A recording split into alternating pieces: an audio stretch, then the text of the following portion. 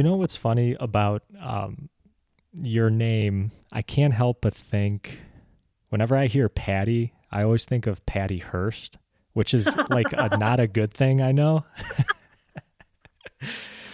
I I had to look that up one day. I didn't know who that was, but I've heard that name a lot before. I Uh, I only know the bare bones of the story.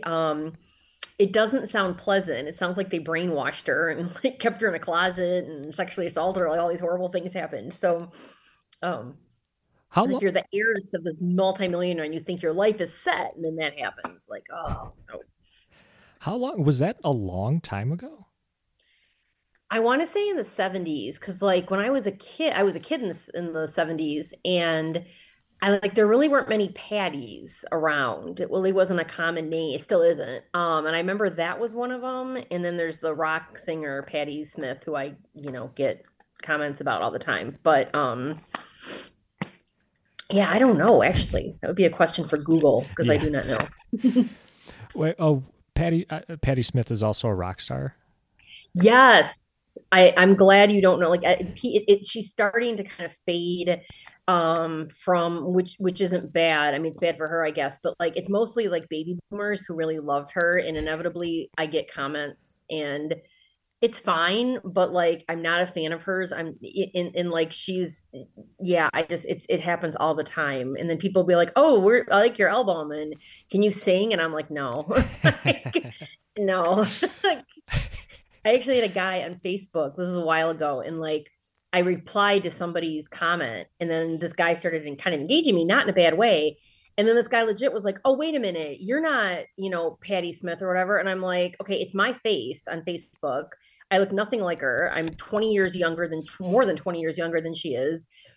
And like, do you really think that she's going to be engaging on like really?" And so then I changed my Facebook thing to say, "I am the Ann Arbor Patti Smith, not the famous one. I'm so sorry," or something like really snarky. I'm like, really? You're mad? Like, okay, I'm sorry. Like, so Oh, geez. Yeah. Really quick before continuing yeah. on, my name is Chris. This is Chee-Tash, and today I'm joined by a very special guest, Patty Smith, as we were just discussing. Not the famous one. I'm so sorry to disappoint. No, you know what? I, I'm not much into rock and roll. I like reading a lot more. So Okay, I, fair. Yep. yeah, Hmm. I enjoy this Patty Smith. I've Thank never even you. heard of the other one. Well, Um, what's pretty fun is she's written a few books, and at some point, maybe it's still true. Amazon had like some of her books were on my Amazon like it was oh wow. hilarious. Like people on Facebook were sharing the screenshots with me and saying, "Oh, look what's on your Amazon," and it was hilarious. Um, and I've heard both about her. I've heard she's very nice, and then I've heard she's not. But I'm sure that she's human, and obviously she's human, and like it probably has days where she's just like ah. So yeah, I have gotten.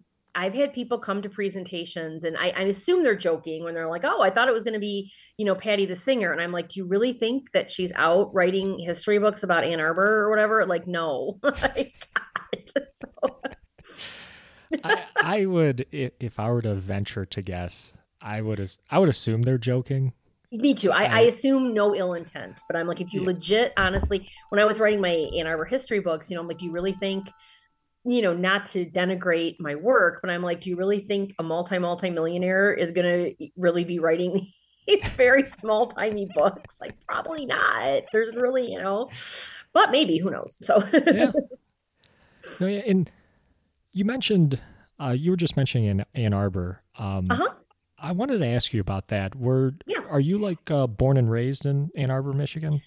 No. So I was born in the northern suburbs of Detroit, in Sterling Heights, Troy area. And then when I was a teenager, my parents got divorced, and mom was still in Sterling Heights, dad was in Troy. So I truly straddled the line, growing up. And but this is my memory, and I have nothing to prove or disprove this, but my memory is of being a small child and going to the University of Michigan Hospital. I was rather sickly. I had asthma and breathing problems. And I have this memory of being at a stoplight or a stop sign in Ann Arbor.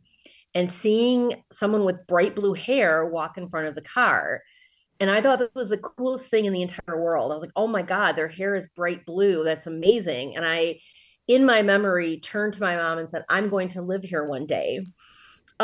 Which my mother, of course, has no memory of. And it probably didn't happen quite like that. I really doubt I had it together to say that, but that's the memory that lives in my head. And so I used to practice law. I used to be a legal aid lawyer. And eventually I made it out to Ann Arbor in my late 20s. And I have been here ever since. Wow. Wow, they're very cool. Yeah, I lived in Ann Arbor for a year. I went to the University of Oh, Michigan. okay. Mhm. But senior year, I lived up there on Packard and Stadium. It was very close to the big house. Yes, Yeah. by there's the high school, and then there's a lot of house. Yep, I know exactly where that is. Yes, yes. Saturdays, and I didn't have football tickets, so I just hung out at home. But yeah, Mhm. you could hear it loud and Those clear. are wild. Yeah.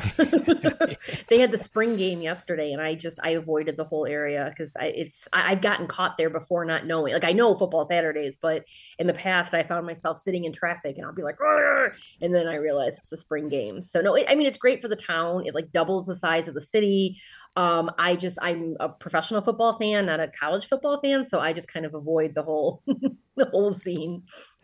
Oh, I would do the same thing. I only had tickets my freshman year, and then after that, I just decided not to do it. And even today, I would rather watch a game just in the comfort of my home versus Hmm. braving the crowds and And weather you're and it's yeah, and you're sitting on that hard, uncomfortable, usually cold, sometimes wet steel bench. And I've gone to games, but I find nothing appealing about it at all. I applaud the people who go. I applaud the people that have the time and money to make it their entire weekend. That's great, good for you.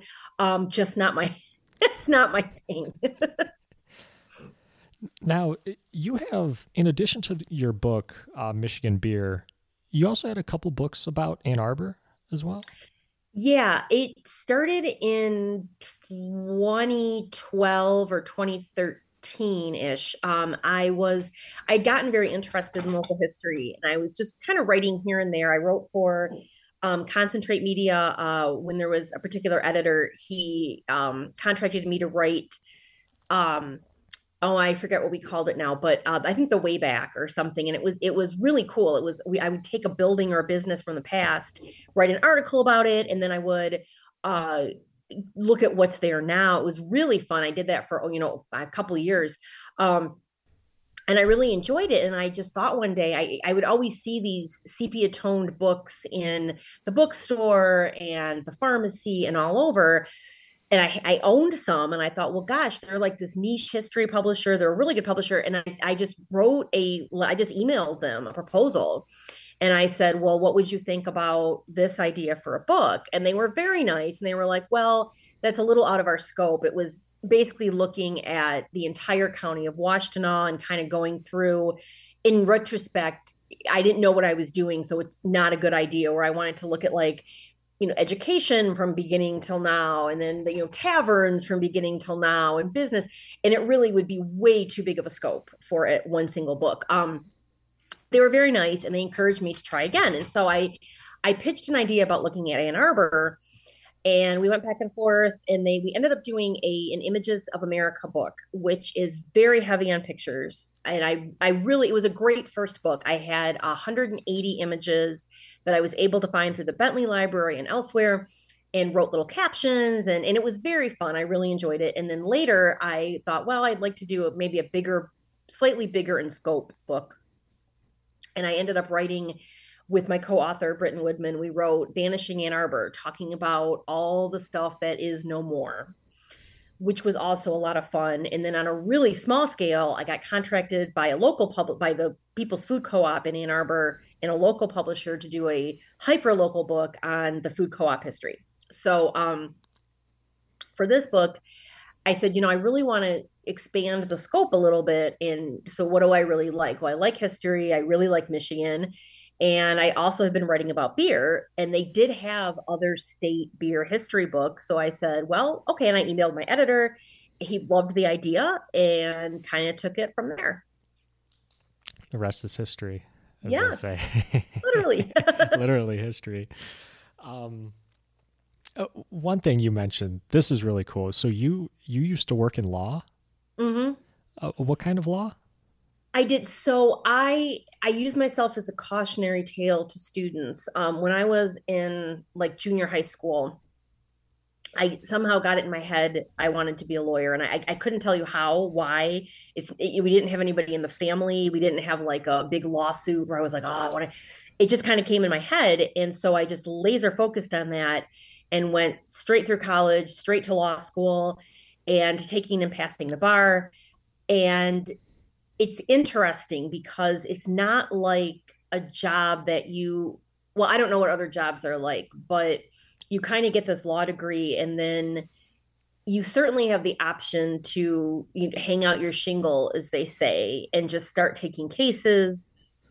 But the problem with that is you also have to make money. And so, as I found, I never did that. But the reality is, if you have someone who needs to pay their mortgage and their car note and their student loan and their lawyer, well, lawyer's always going to come last. So they don't teach you that in law school. They just teach you, like, I went to University of Wisconsin, and which was in retrospect a ginormous mistake, but that's another thing. And so they taught you like the policy of law, and the you read hundreds of cases, but practically I knew nothing. So I fell into a situation. I didn't have any debt. I was very fortunate. I had no debt coming out of law school. And so I was like, well, I can do kind of whatever I want. So I went into legal aid, which is absolutely a very, I can't think of the word, but like meritorious, it's a very noble area of law to help people.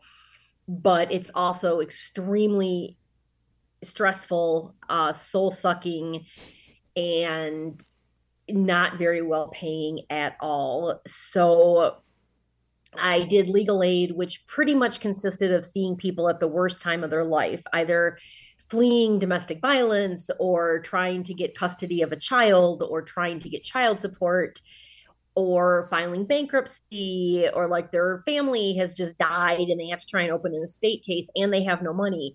So it was rather depressing. You really truly, they were very nice people, but you saw people at their worst. So after about 7 years of that, from 97 until 98, sorry, 98 till 2005, I did that. And then I just had happened to apply to Washtenaw Community College. I just sent out applications to teach. Just, I don't know how I got the idea. I just sent out an application like to Schoolcraft and to Wayne County Community, Oakland Community, and Washtenaw Community. And I just got hired to teach government at Washtenaw Community College. And that was when I realized, okay, this is what I want to do. I want to teach. So I ended up going back to school at Eastern and getting certified in special education. And that's what I've been doing ever since, with zero regrets, no regrets at all. Oh, that's an awesome story. Wow. I don't know what it is with me and lawyers. I've interviewed now, this will be two previous lawyers and then your legal career. So I have like a knack for just attracting. You sniff us out. The first guy that I interviewed, actually, well, the second interview I ever did was with lawyer Robert Cass, who does estate planning. Okay. And then I actually just last week I interviewed a entertainment lawyer. That was a really cool interview. He does he represents people in record contracts. That would be cool. Yeah, and that whole industry fascinates me. Just like how artists make money off their music and how they don't make a ton. They don't. Super fascinating to me, and I love music. I love rap music. Not so much rock and roll, like I said earlier, but yeah, super cool talking to them, and out to you. So just keep the lawyers coming, I guess. Just keep sniffing us out. Yeah.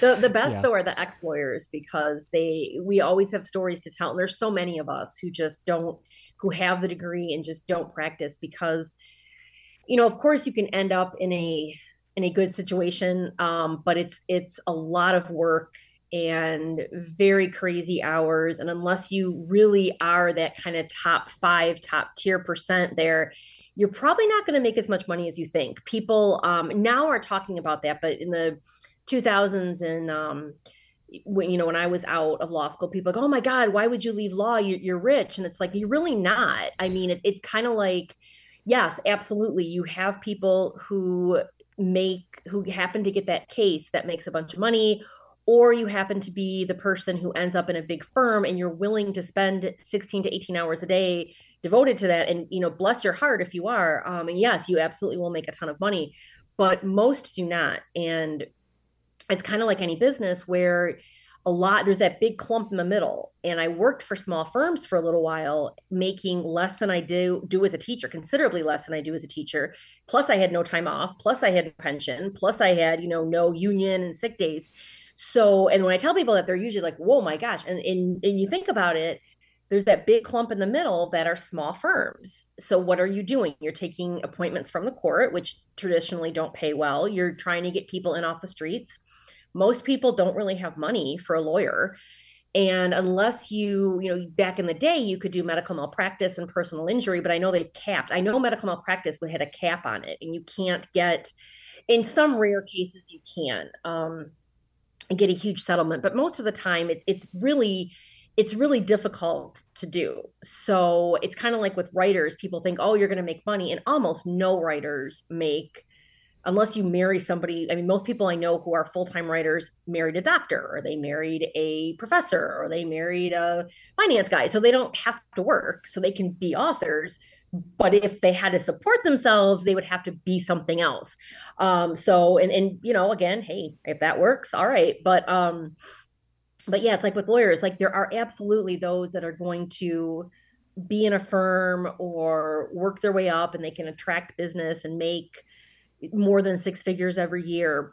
But I don't really know what the norm is, to be honest. But if you're probably like, I would say the majority, you're either going to be working all your waking hours, or you're probably going to be making a middle of the road salary. And that's what I try to tell students. And once I talk about the hours that the big firms want, they inevitably are like, nope, I'm out.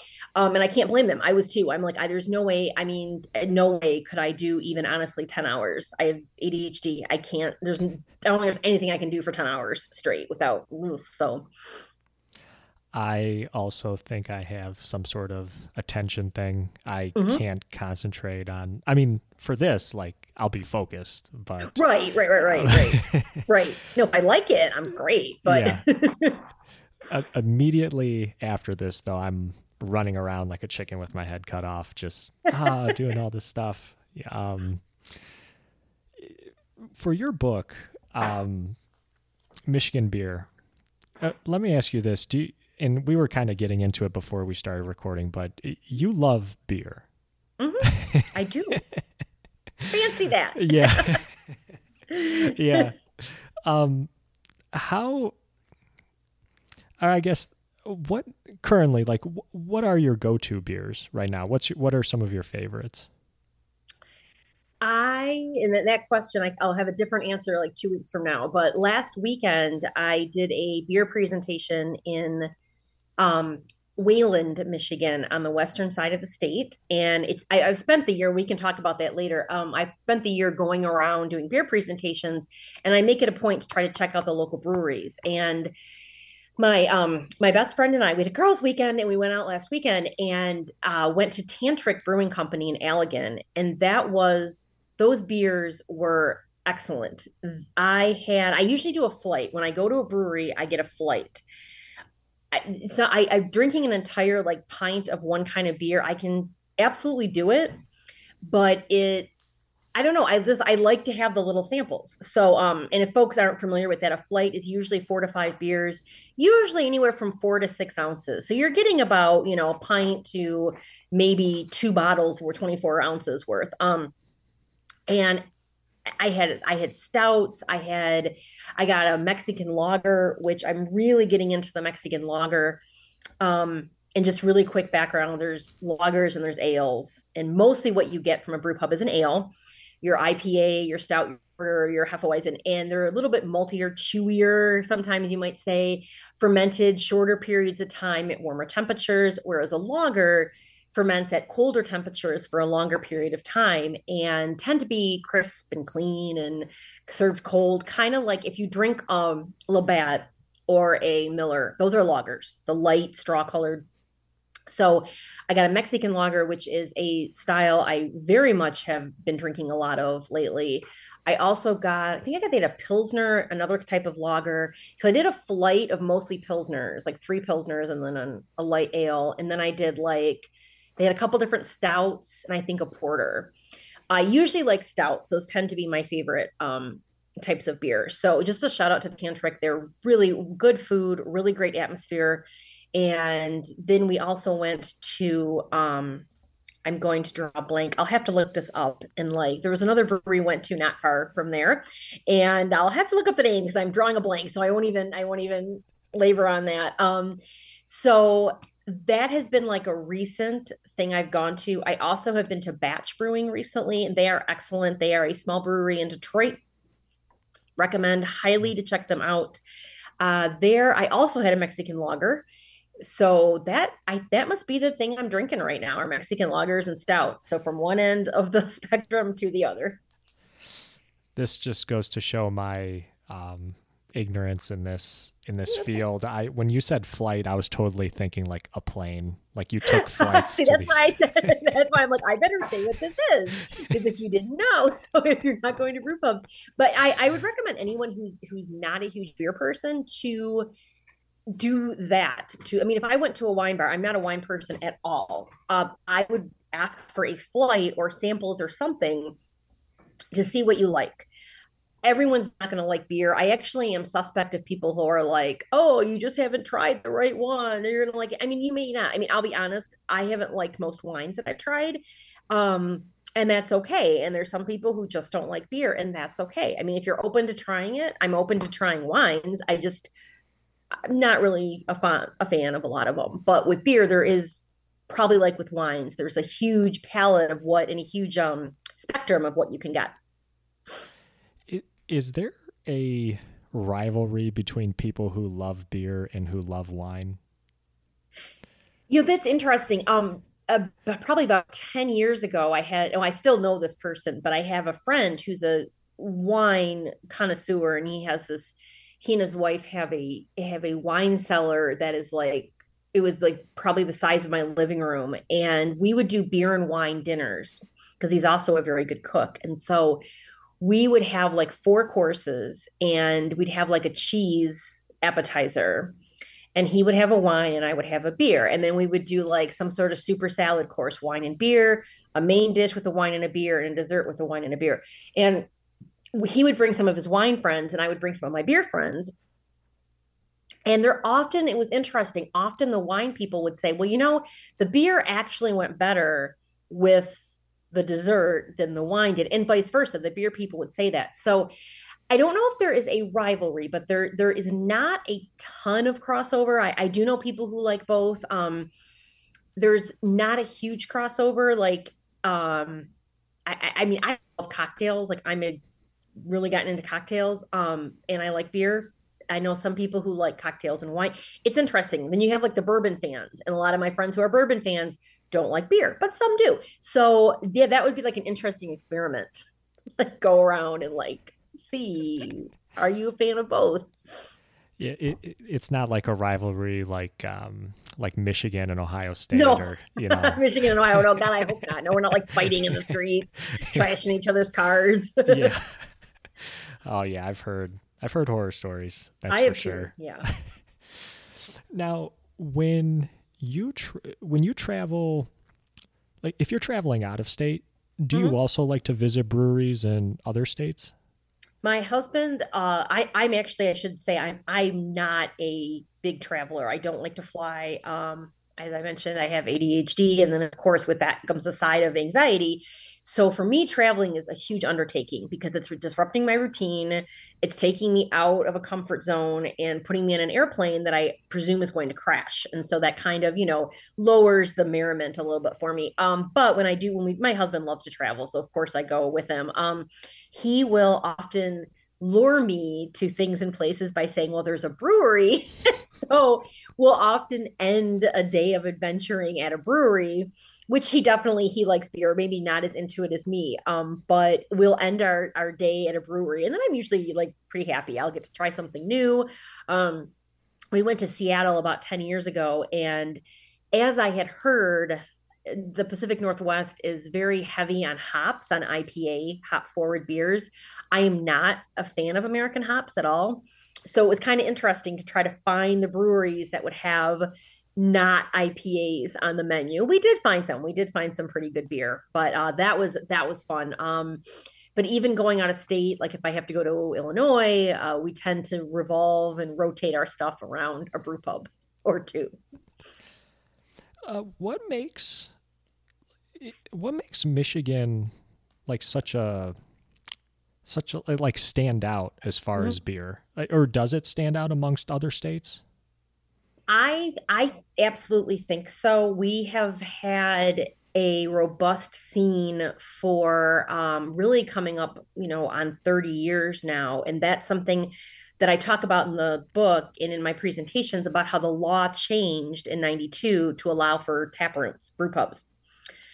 And that opened up just a flood of brew pubs and tap rooms all over the state. Some of those places are still around, which is good. But I think we are in a unique situation in that we have the best water. I mean, so right there, and water can absolutely make or break a beer. I have had kind of the same recipe, same brewers, but different water systems. And you can tell, I mean, it's you're not necessarily gonna like, oh, I can tell this is different, but there's a little bit of a difference, I think. So we have the water, we can grow the grains, we can grow the hops, the yeast is all over, and of course, by yeast strains. But I feel like we have that going for us. We have had a many periods of very crappy economical, no, I didn't say that right. Bad economy, where things we had the auto industry, and then that kind of went away. Now it's kind of coming back. But we had most of my adult life, I feel like Michigan's been in some sort of distress as far as jobs go. So because of that, maybe because of that, or whatever, we have people who are creative and who are willing to take risks. So I know people who have lost jobs in other industries and have gone on to become brewers or open a brewery. And again, we have the raw materials. If we absolutely had to, we could make a lot of beers just with what we create. We have agricultural diversity, so you have fruits you can put in the beer if you want. We have people who are, like I said, are just incredibly creative, ways of making unique, interesting beers, and kind of your standard four ingredient Bavarian purity law beers. And we have a lot of crappy weather. And I have no idea if there's a correlation between, I have no idea about this, but I feel like since we do have a lot of really crappy weather, there's something to be said for going into a cozy brew pub in like December and having a nice stout or something. And again, we have the beautiful summers where you can be on your boat or at the beach and you can be enjoying a Mexican style lager. So, I feel, I don't know, I feel like we have so much going for us here. Hmm. And that helps make us the great beer state, as they say. That's really cool. Um, with the history of beer in Michigan and how it got started, was it was it very heavily based on European immigrants coming over and starting, concocting like different beers? Yeah, and I divide the book, as you probably saw, into the four different parts, and very, very much dependent on people coming from England, people coming from France, Belgium, even Prussia, France. they were coming over and they traditionally made ales. So those are your stouts, your porters, your table ales, they call them sometimes. And then came the Germans. And Germans almost exclusively back then made lagers. Lagers were seen by Germans and by others as requiring precision. Like Germans kind of looked at ales with disdain, kind of like, oh, anyone can make an ale. It makes German ingenuity to make a really good lager. And it really played out in Detroit, where initially you had a lot of people coming over from England, from France. They were here, they set up shop, started making ales. Then the Germans started arriving, started making lagers. And there was actually kind of this, I would say it's the battle of the beer, where it's like, which is going to reign supreme, the lagers, the ales. Stroh's was, of course, the biggest brewery for many, many decades. He was German. He made lagers. I don't know if they ever branched into ales. They might have, but predominantly he made lagers as a German. He was a Bernhard Stroh was the third generation master brewer from his family. So with the heavy German influence, yes, were there people here brewing, and that is something that I really wanted to find more about Native Americans and what their brewing habits were. When I pitched the book to my editor, as always, my timing is impeccable. When I got the proposal in, it was like beginning of March 2020, which like, oh, what else was happening then? Oh, okay. And I'd even said to him, I'm going to spend the summer of 2020 going to like historical libraries and historical societies. And I'd like to really find the stories. What were Native Americans doing? Were there African Americans in their communities brewing beer? Were there women? Boom, none of that happened because of the pandemic.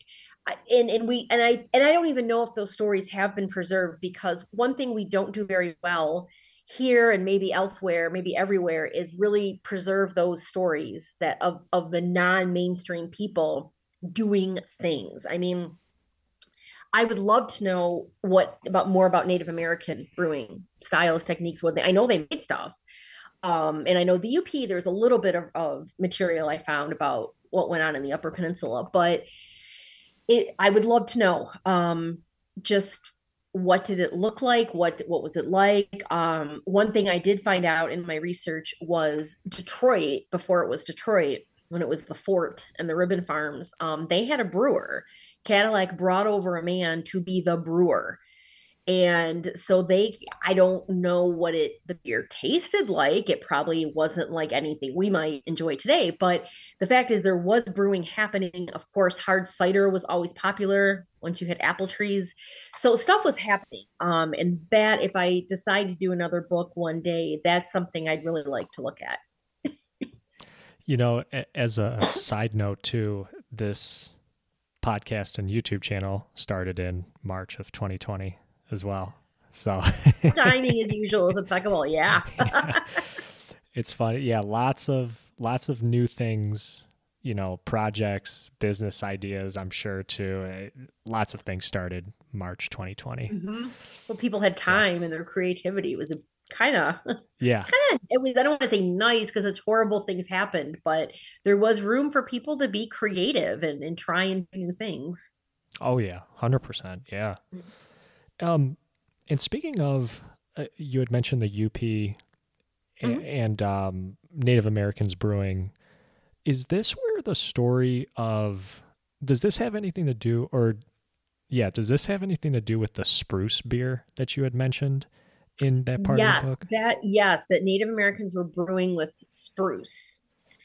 And because that's what there was. So one thing I did see just throughout history is you brewed with what you had. If you had agave, if you had rye, if you had maize, whatever you had, that's what you used to brew with. So they did use spruce to brew up in the Upper Peninsula, and people have actually recreated spruce beers. Shorts, I believe, had I forget what it was called, but they had a spruce beer. One of my friends, Mike O'Brien, is this very well-known home brewer. He's absolutely magical. He can make beer out of like so many things you wouldn't think would make beer. And he made spruce beer. And I'm not a huge fan of that kind of that juniper-y kind of taste, but it was good. I mean, it was a solid, good beer. So there are people that will do it. And if it's not done well, it can taste like a Christmas tree air freshener. But if it's done well, it can be like a nice, kind of crisp, clear, hopefully beer for you. And was there some sort of before using the spruce in beer? Do you know, were they using spruce for like other things like medical sort of like herbal remedies? Yes, I believe that was medicinal back then. I know that there was to get vitamin C, there was like tree bark that you could Oh, consume. And so trees were used in ways, and again, that's history that I would love to know more about. Another thing, another part of beer that's been used medicinally are hops. So hops are those green kind of flowery cone shaped things. People who like IPAs, India Pale Ales, tend are hop. We call them hop heads. They like hops. And hops were first used medicinally, which I thought was kind of interesting. That the reason I know that I had never thought about it. Someone at a presentation asked me. They said, "Well, I talk about in my presentations how when hops kind of first got put into beer in like the 700 AD era 700s," and I was like, that's a good question, but we have the world in our pocket, and a woman pulled out herself and she just googled it. She said, "Oh, hops were used as medicine." We're all like, "Oh, that makes sense." So again, it gets our like a little herbal kind of thing. So I think it's kind of interesting to think that stuff that we now drink and enjoy at one point, and maybe even still now, is being used medicinally. yeah. So you're saying I should drink more beer, you know? Yes, you'll feel better. Well, I mean, it was prescribed as medicine. Like I in my presentations, I talk about uses of beer throughout the ages, and one of them was medicinal. I always want to say medicinal, but it's medicinal. And I kind of thought about it, and there's kind of two prongs to that. I think that how does beer, I always ask the audience, how does beer make you feel? And it's like, oh, you kind of feel no pain. Well, there you go. And also, what was water like back then? I mean, unless you happen to live near a stream and that was not used as wastewater and bathing, getting really good water was difficult. Even the Detroit River, when I was reading about the man Joseph Parent who was brought over by Cadillac to brew, he had to use the Detroit River, which was it was described as questionable. It was a questionable source of water. So because there was, I mean, all sorts of stuff going in there, and people putting stuff in there. So it kind of makes sense to me that beer and alcohol in general would be prescribed as medicine for people. Yeah, that I think of the same thing with pure chocolate or cacao. Mm-hmm. Is you think of it like, oh, it's a dessert, you have it on cake, cookies, what have you, but it's actually one of the highest sources of antioxidants. Cacao is. Oh, interesting. Yeah, it's like super high in the, I don't know what it stands for, but it's called the ORAC score of Okay. level of antioxidants, and Okay. super high. It's like higher than, I remember seeing it compared to like turmeric. It was higher than that, higher than vitamin C, I think, even too. Wow. Yeah, I'd have to fact check myself on that. But yes, lots of antioxidants in there. And I eat it almost every day. So Well, dark chocolate I know is pretty, yeah, it's pretty good for you. So there you go. See, I'm we're just, eating healthy. yeah, I just, I want to stay healthy. I want to, you know, live a long life. So maybe I should start drinking some There you beer. go. Or you could have like a dark chocolate beer, and then you're kind of killing two birds with one stone. It's going to have like the dark chocolate in the mash, and you'll get those benefits as well as the seed. There you go. Have a nice stout. Wow, they actually make that? There are so you can really, so when you're making a beer, you have your giant soup pot or your mash tun, whatever you have, and you put your grain, you put the hot water, and there's a whole process, of course. But you can kind of, I mean, in one hand, put whatever you want in what we call the mash in that kettle.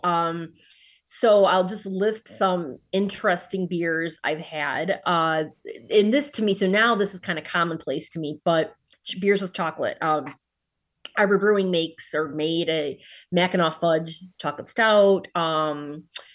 Coffee is really common to put in a stout, and even not even like in blonde ales and lagers, people are putting coffee in. I think it's pretty delicious. I think chocolate Girl Scout cookies, those thin mints. Right Brain does a CEO stout. with Thin Mints. Right Brain really, I think, has done some really creative things. They're up in Traverse City, smaller brewery. I really admire them and like them. They did kind of this infamous asparagus beer where they put asparagus spears in the mash. And I had friends who really liked it. And I tried it, but I'm not an asparagus fan. So I was like, no. But I applaud them for even thinking to do that. They also have like a cherry pie beer where they put whole Grand Traverse cherry pies in the mash. Shorts does a lot of really interesting things with all sorts of different fruits. A really good beer. My wine friends, I tend to get them started on Short Soft Parade, which has four different kinds of fruits in it. And it's probably the most wine like beer I can think of. So I tend to recommend that to people. Oh my gosh, I've had hibiscus beer, mint beer, red hot beer, salsa beer, sweet corn beer, any kind of all manner of fruit beer. There's tomato beer, Shorts bloody beer. A lot of these are one-offs that come to festivals, which is always kind of fun to try. For a while, my husband and I went through this phase of peanut butter beer and nut Mhm. beers. We went to the Fall Beer Fest at Eastern Market years ago, 6, 7 years ago, and we just focused on peanut butter beers, which were quite delicious. I love peanut butter though, so again, if you don't like coffee, you're probably not gonna like a coffee stout. But if you do, there's some great stuff out there. So yeah, so you can be as creative as you want, or you can follow the 1516 beer purity law, which says four things only: water, hops, grains, and yeast. And you can have thousands of kind of beers just from those four ingredients. Wow. That I'm not gonna lie, that peanut butter beer, that sounds pretty good. There is peanut butter porter is really good. Then I had like a Thai peanut beer. I think that was Shorts, and it was those Thai, like a Thai peanut, so a little bit more spicy. I've had peanut butter and jelly beer, which is just like the fruit, you know what I mean, like strawberries or whatever. Wow. Oh, a really good stout. One of my favorites is Neapolitan stout from Saugatuck Brewing. So it's like Neapolitan ice cream. And some years it's a little heavier on chocolate, some years a little heavier on strawberry, some vanilla. So that's really good. But yeah, there are some really creative brewers. And like I said, there are some as creative brewers just messing around with different yeast strains, different hops, different grains. And that also produces absolutely. So I always feel like sometimes I feel like I spend too much time talking about the unique, interesting beer. Not enough really giving props and credit to the brewers that are using, four ingredients and coming up with these amazing beers, amazing ale pilsners or blonde ales or whatever. No, that's really cool. I did not know that there were so many different varieties. Wow.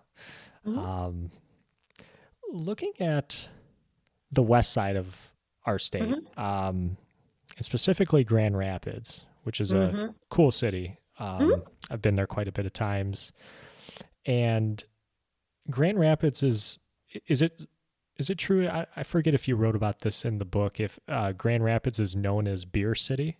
City. Yeah. I've been asked about that, and I think it's a clever marketing um, label, but it's not undeserved. Grand Rapids has, I honestly lost count. At one point, years and years ago, I used to know I'd been to most of them, and now I've gone out there like for a weekend, and you can't hit all the breweries in a weekend. You would need more time and you'd be drinking a lot.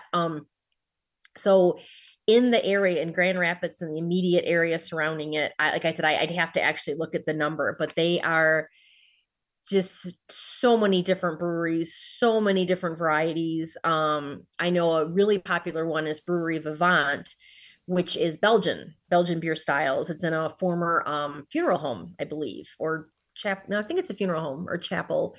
Of course, there's Founders, which is at one point just I don't know if there's still probably in the top 3, 4 craft breweries in the state as far as production.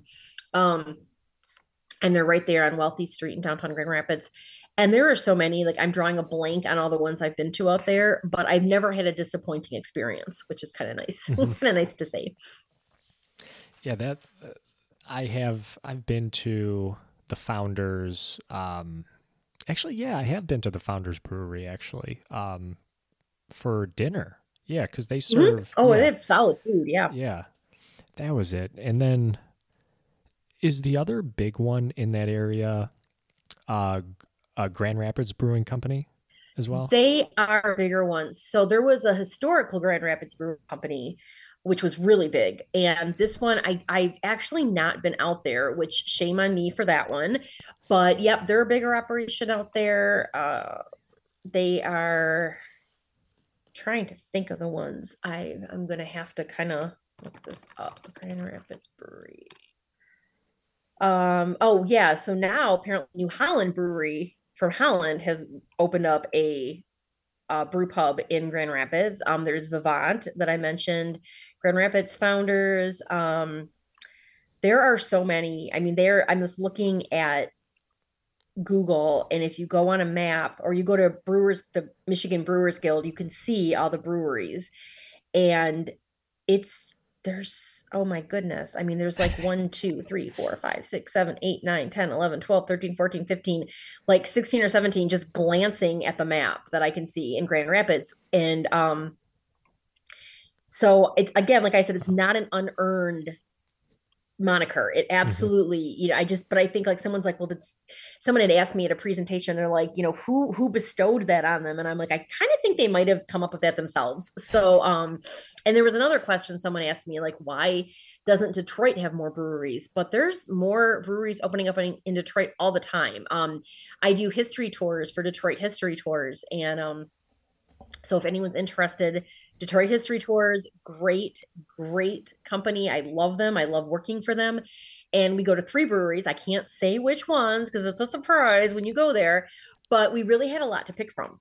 Hmm. And I can say that one of my favorites is Batch, which I just think is such a great place right across the parking lot from Brew Detroit. There's also Nain Rouge, a little bit newer of a brew pub. Highly recommend it. It's like at 666 Selden Street. So can remember that address, I think, pretty easily. Eastern Market, I've not been there, but I've heard great things. So there's all these like awesome things just going on all over the state. We're very lucky. Yeah, yeah, and that's if people should even from out of state too, like Ohio, Illinois, visit Grand Mm-hmm. Rapids, Oh yeah.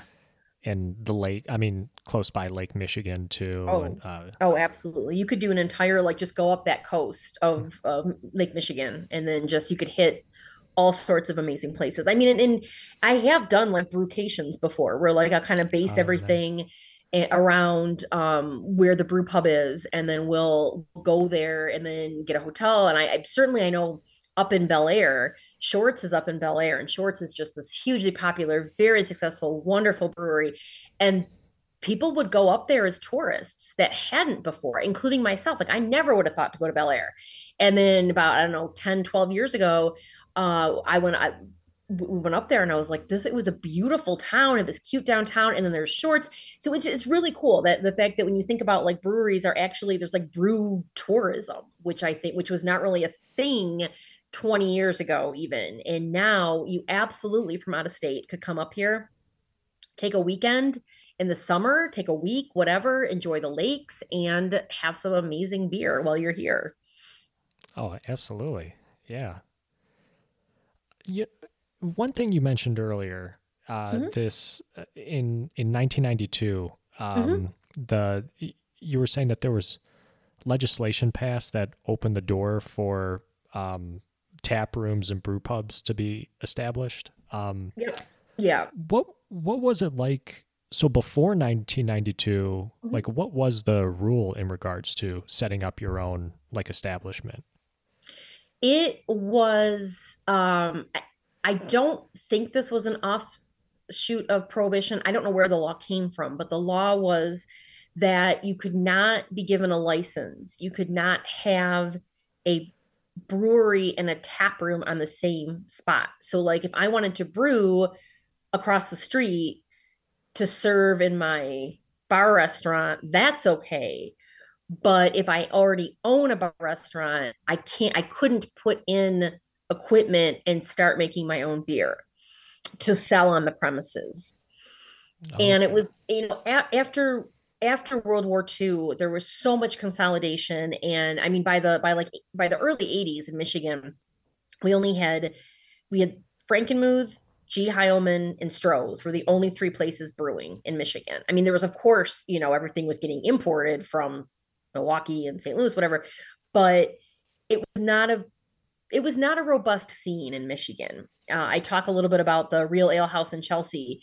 They started brewing beer in '82, but the problem was they couldn't sell it on site. They had to sell it to bars and restaurants. They had to sell it to party stores, and it was just cost prohibitive. So fortunately, in the late '80s, early '90s, the person who owned the Traffic Jam and Snug in Detroit challenged the law first in court and then in the legislature. And that's what led to the December '92 Public Act 300 became law, which allowed you to have basically on premises make sales of what you just made. And that's when people started getting licenses.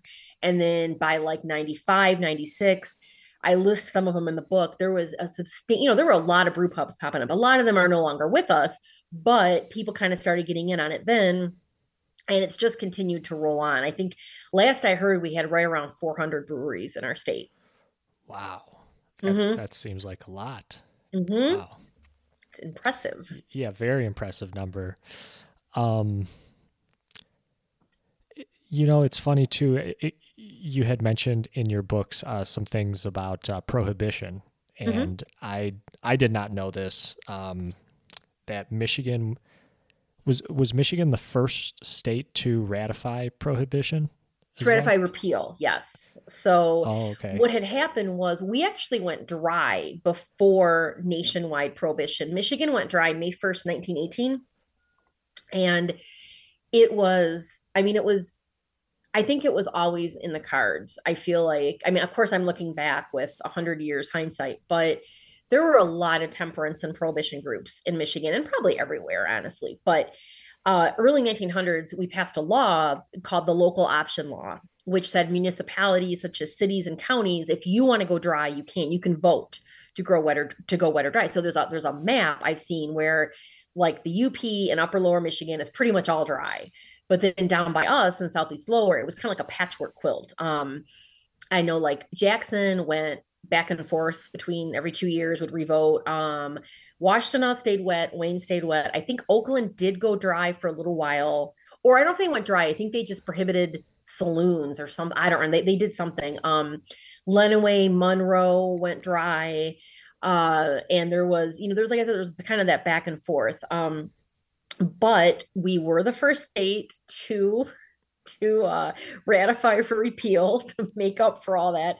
I think just everyone just realized what a complete and utter disaster and failure prohibition turned out to be. Probably could have foreseen it as people, as we saw during the pandemic too, people are going to drink, hopefully in moderation. Hopefully they're safe. If they know they have the alcoholic addictive gene, hopefully they can steer clear of it. But barring any of that, they are going to drink. And that is what happened during Prohibition, is people continue to drink. Oh yeah, I've heard the stories. Yeah. Um, today, are there still are there still wet and dry dry counties today? I believe down south, I have heard tales. The kind of the remnants we had was it's gone now, but on the western side of the state, near I don't know the exact county, but I know Holland had the blue law where you couldn't sell beer on Sunday, and I know there was a New Holland beer. I think it was called Blue Sunday, based on that, and then it's gone. And then in the state, you couldn't sell beer on Sundays before noon, which I realized when I'd gone to a Lions game years ago and I went to get a beer and they're like, oh, you're gonna have to wait like 10 minutes. And I'm like, I'm at the Lions game. I have to drink now. What are you talking about? And they're like, no, no, no. And I was like, oh, what? And that's gone now, thankfully. But I know there are counties down south, which blows my mind. Like, I mean, all you have to do is we have cars. You just have to drive to the next, whatever Yeah. county. But okay, maybe it. I don't know if it. I don't know. I don't Yeah. think I'd want to live there.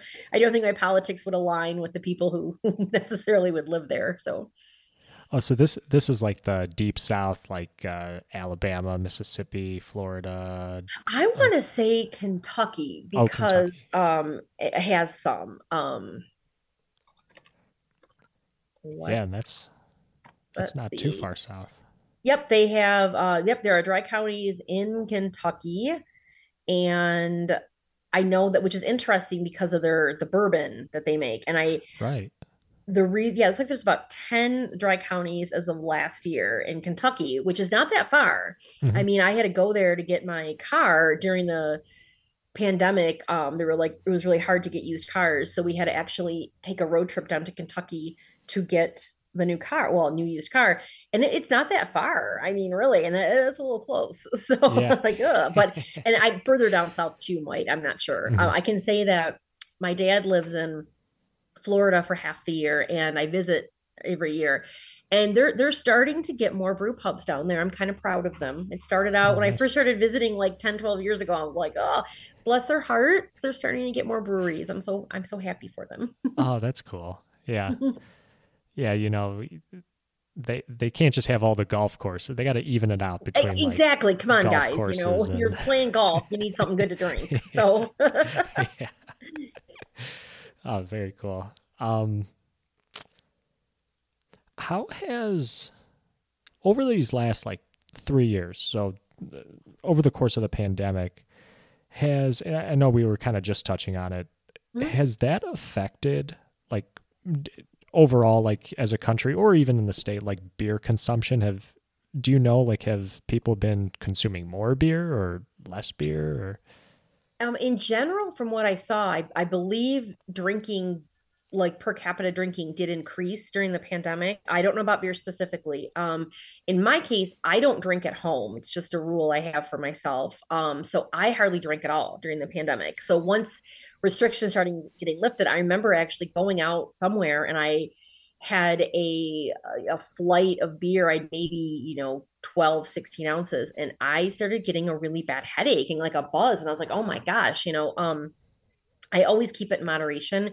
I generally limit myself to 16 to 24 ounces a go, but it's never, really affects me. But I was like, oh my goodness. I mean, it affected like the industry. Absolutely. Now there's actually pretty good numbers out about, there was an increase, I know, in last year, I think it was, or 2021, the numbers of gallons of craft beer did increase. So the market share did increase. But on more of a micro level, we did lose breweries, brew pubs. Absolutely. I mean, if you were not able to pivot, and they had to pivot very quickly to growlers. And my friend who owns a brewery in Milan, he said, first they did growlers, then there was a growler shortage.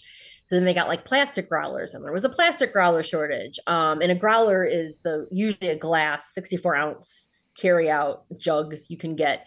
And then they did howlers, which are like 32 ounces. And then they tried, they had a can, and they also had to start doing like sandwich takeout, food takeout, and selling stuff in the parking lot. And then, people having outdoor spaces and beer gardens. And then, so it absolutely affected. And there were many reasons I think some places did close.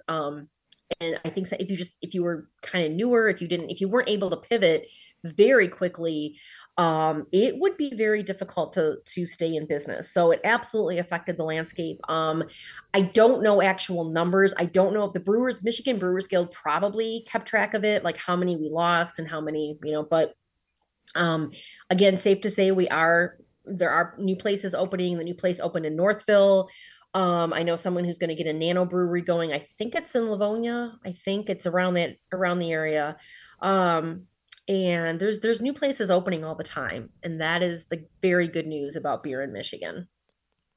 and sticking along with this topic of like beer in today's world, Mhm. is it pretty hard to start a brewery today, just with you have all Mhm. these other breweries, Mhm. and then on top of that you have I mean, just Anheuser-Busch being Mhm. like the Oh huge yes. Mhm. company that they are.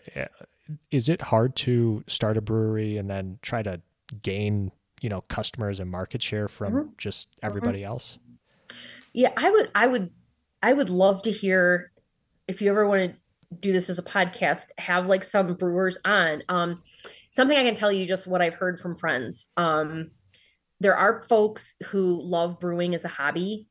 They love it. Some of those people will start professional brew pubs and it's great and they love it. Others, you've now turned your hobby into work. Um, like my hobby, I love public speaking and I love storytelling and I love doing all that kind of stuff. If I had to get up and do it for 6 hours every day, I think I would get very tired of it very quickly because now it's work and now I have to do it. But some people, it works out great.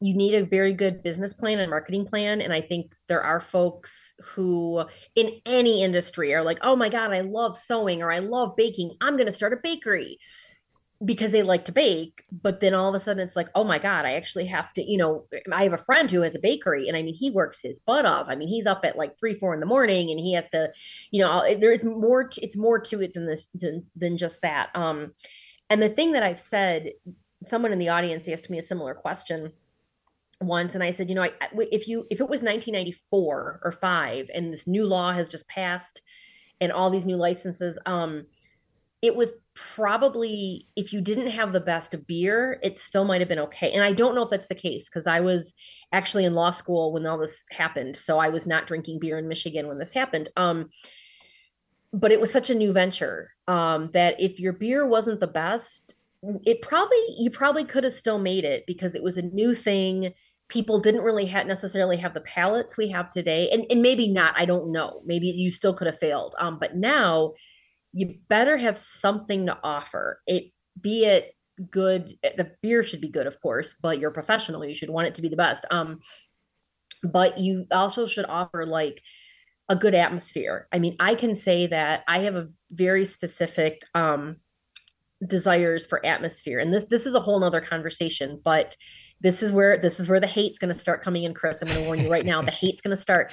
I don't think kids belong in brew pubs, period. And that is the sword I will die on. I have gotten roasted online for this. I've had people fighting with me, but at the end of the day, I'm a grown up. I'm going to swear. I'm going to drink. I'm going to say really probably some not awesome things. And if your 4-year-old sitting there, they're going to hear it. And I don't know what to tell you, but I'm in a grown up space. So, and then there's a debate between restaurant and brew pub. Where do you draw the line? I'm a little more lenient if I'm going into a place and it has a full food menu, including like pizza and stuff. Okay, I'm a little more lenient and tolerant. But at the end of the day, and like I said, this is where you're gonna get all the hate mail, but I just it's just and I yeah, I don't want to be like me and all my friends think. I don't mean to say that, but I will say that if I have a choice between going to a brew pub where I know it's going to be a grown up environment versus one that has juice boxes on the menu, I'm going to pick the first one probably every time. So that is just something to consider. Of course, there are dozens and dozens of families who say, I want to be able to bring my kids. So they're going to go to the one that has juice boxes, and that's fine. And there's a place for both. There is absolutely a place for both.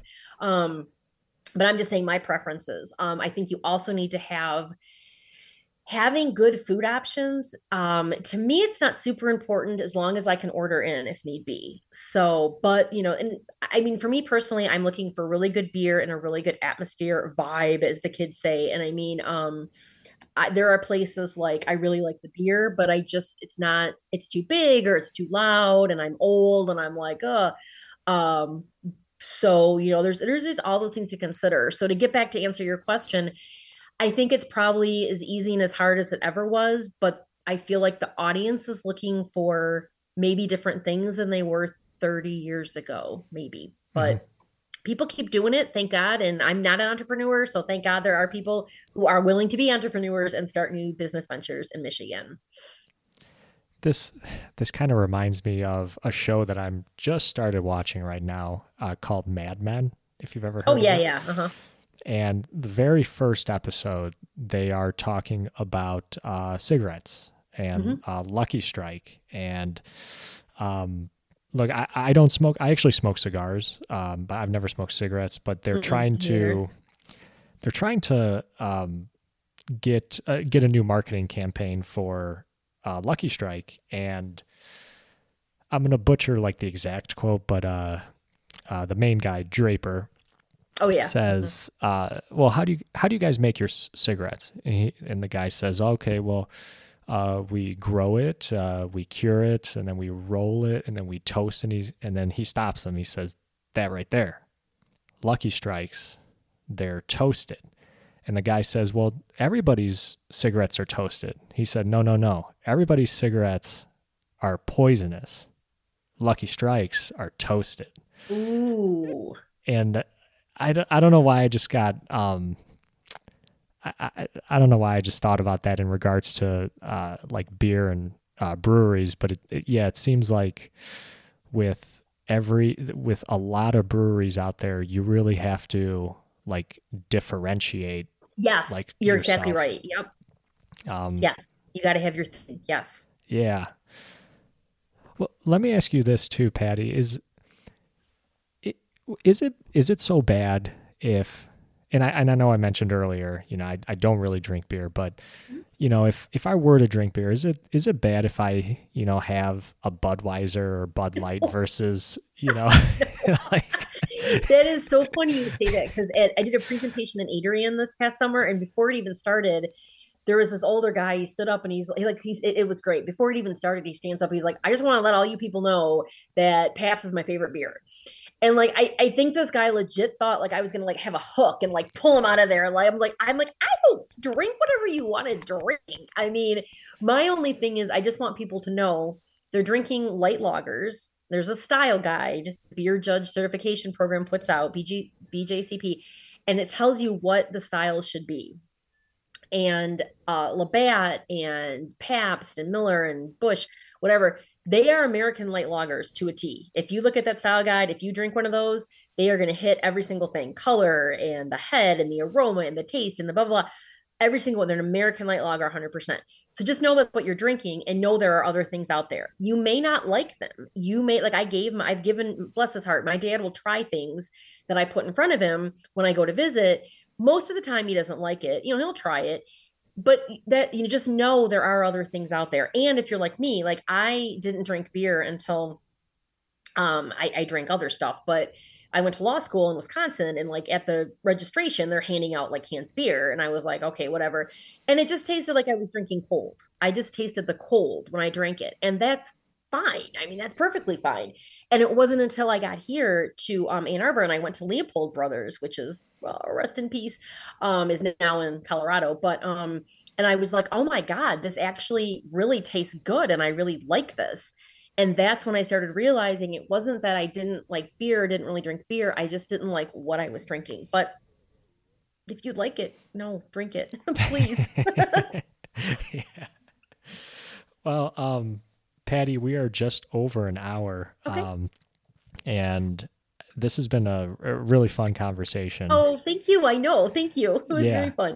fun. Yeah, thank you so much for doing this. Mhm. For listeners out there, where can people find you? Like, would your website be the best place to contact Mhm. you or connect with you? Yeah, it's just teacher Patty with an I.com. And I have a list on upcoming presentations. Last year I did about, oh my God, 35, 36 presentations, I think altogether. I've done about this year, I think I've done about five this year. I've got about 10 or 12 scheduled. And I do Detroit history tours once a month. The next one's coming up at the end of April. And if you're interested in Detroit beer history, it is very fun. We get on a bus and we go and I talk at you a little bit, and then we do a beer tasting and we get on the bus. And we basically do that three times. And people seem to really enjoy it. The four that we've done have all sold out, which is very exciting. And yeah, I love to see people at presentations. Just and even if I can't answer a question, which always happens, I like to then look it up and have it next time, like just different things. But yeah, no, even I tell people, even if you're not a huge beer fan, I think the book has just some fun history about Michigan, just in general. And, take a look. Libraries are carrying it, and you can get it through my website or from your local bookstore or from the big giant Amazon, of course, has it. Nice. I'll include links to your website and your book in the Cool. description of the episode. And yeah, no, thanks again, Patty. Oh, thanks, Chris. This was awesome. Please let me know anytime. Let me know. Thank you so much. Yeah, I'd love to do this again. Yeah, please, sometime. please, yeah. Yeah. Oh yeah, we can. Now I was gonna say we can have on people who want kids in bars, but I can't debate with those people because I just get very ugly. Very, I'm really like, I'm a really nice person, but I've been told I can be mean when I'm like arguing something, so I don't anymore. So like, yeah, it just would get ugly. So I'm not even gonna. But no, I have. If there's like brewers or something, like have them on. They can talk about the business way more than me because I don't really know it. So That is a great idea. I would like to do that. Yeah, I think that would make for a great interview. Better on Draft is a really good beer podcast. They're called Better on Draft, and Oh, I've cool. been on there, and they're like they've got really good, really interesting things too. So give them a little plug. Mm. Oh, that's awesome. Oh, thank you for mentioning that. I'm going to write Yeah, that down. absolutely. That is really cool. Again, I thank you so much, Oh, Patty. my pleasure, Chris. Stay in touch and let me know Yeah, when this drops. absolutely. And I'll for talk to you everybody, soon. yeah, Okay. no, absolutely. And for everybody out there, my name is Chris. This is Chee-Tash. Take care, everybody.